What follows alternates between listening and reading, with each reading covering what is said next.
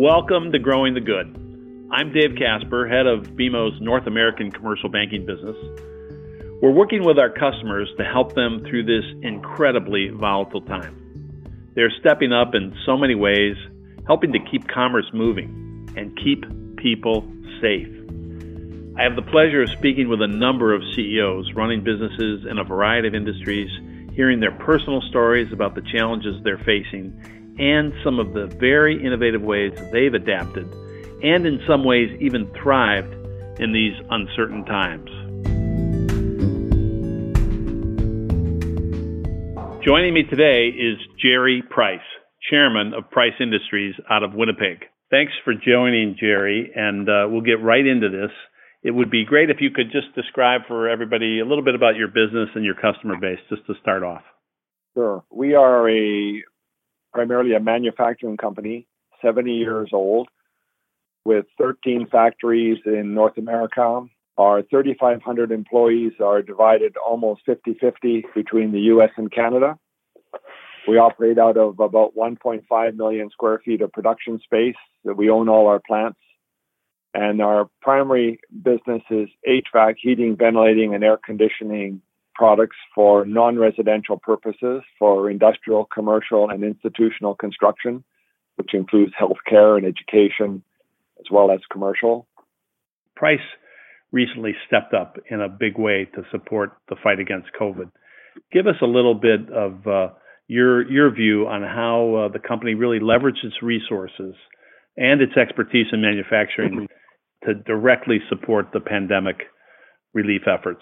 It's a great story, and I want everybody to hear it. Obviously, our HVAC plants, which are 7 of our factories, they build healthcare products all the time. We provide operating room systems and systems for patient isolation rooms, including the controls, have been doing so for many, many years. What has been of incredible benefit to this pandemic battle has been our ability with our equipment to convert a hotel room or even a hospital room from normal use into an isolation room in literally a matter of a day or two. Those products have been in enormous demand, and we've been ramping up and supplying many of them on 1-week quick ships, which is pretty incredible in terms of lead times, but it's what you need in a crisis. You know, I applaud what our employees have done. They've come in with the right spirit. They're operating differently.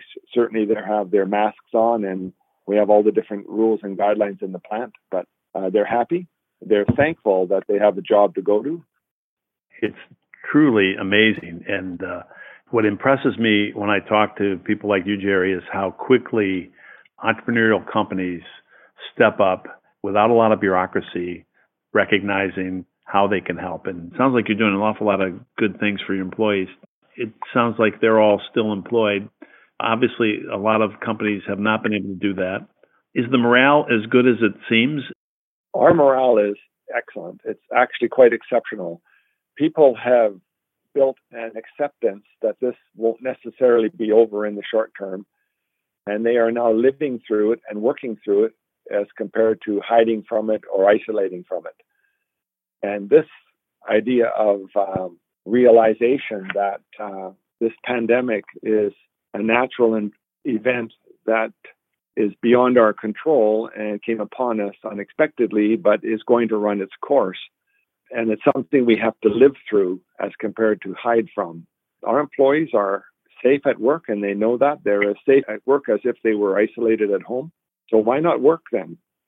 And to be frank, if we as a company with hundreds, thousands of hourly workers and salaried employees can function safely, I think most manufacturing operations can figure out a way to do it too, whether they're essential or otherwise.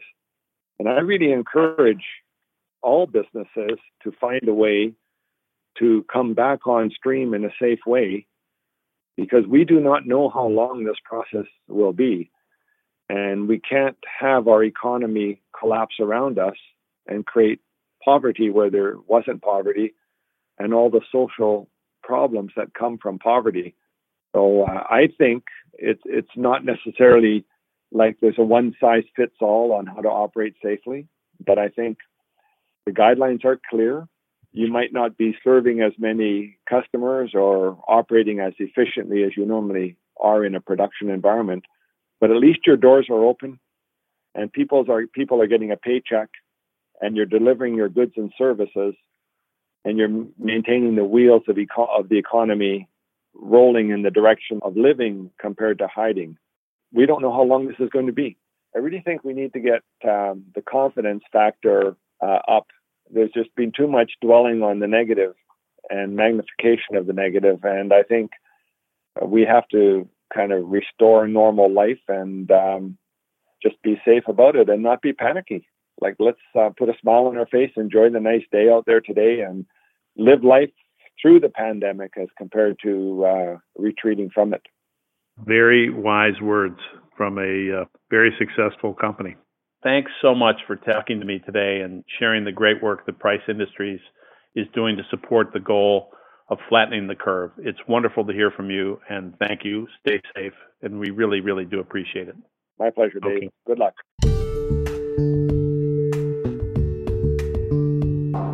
Thanks for listening to Growing the Good. I hope you'll join me again for another conversation. Until then, stay safe.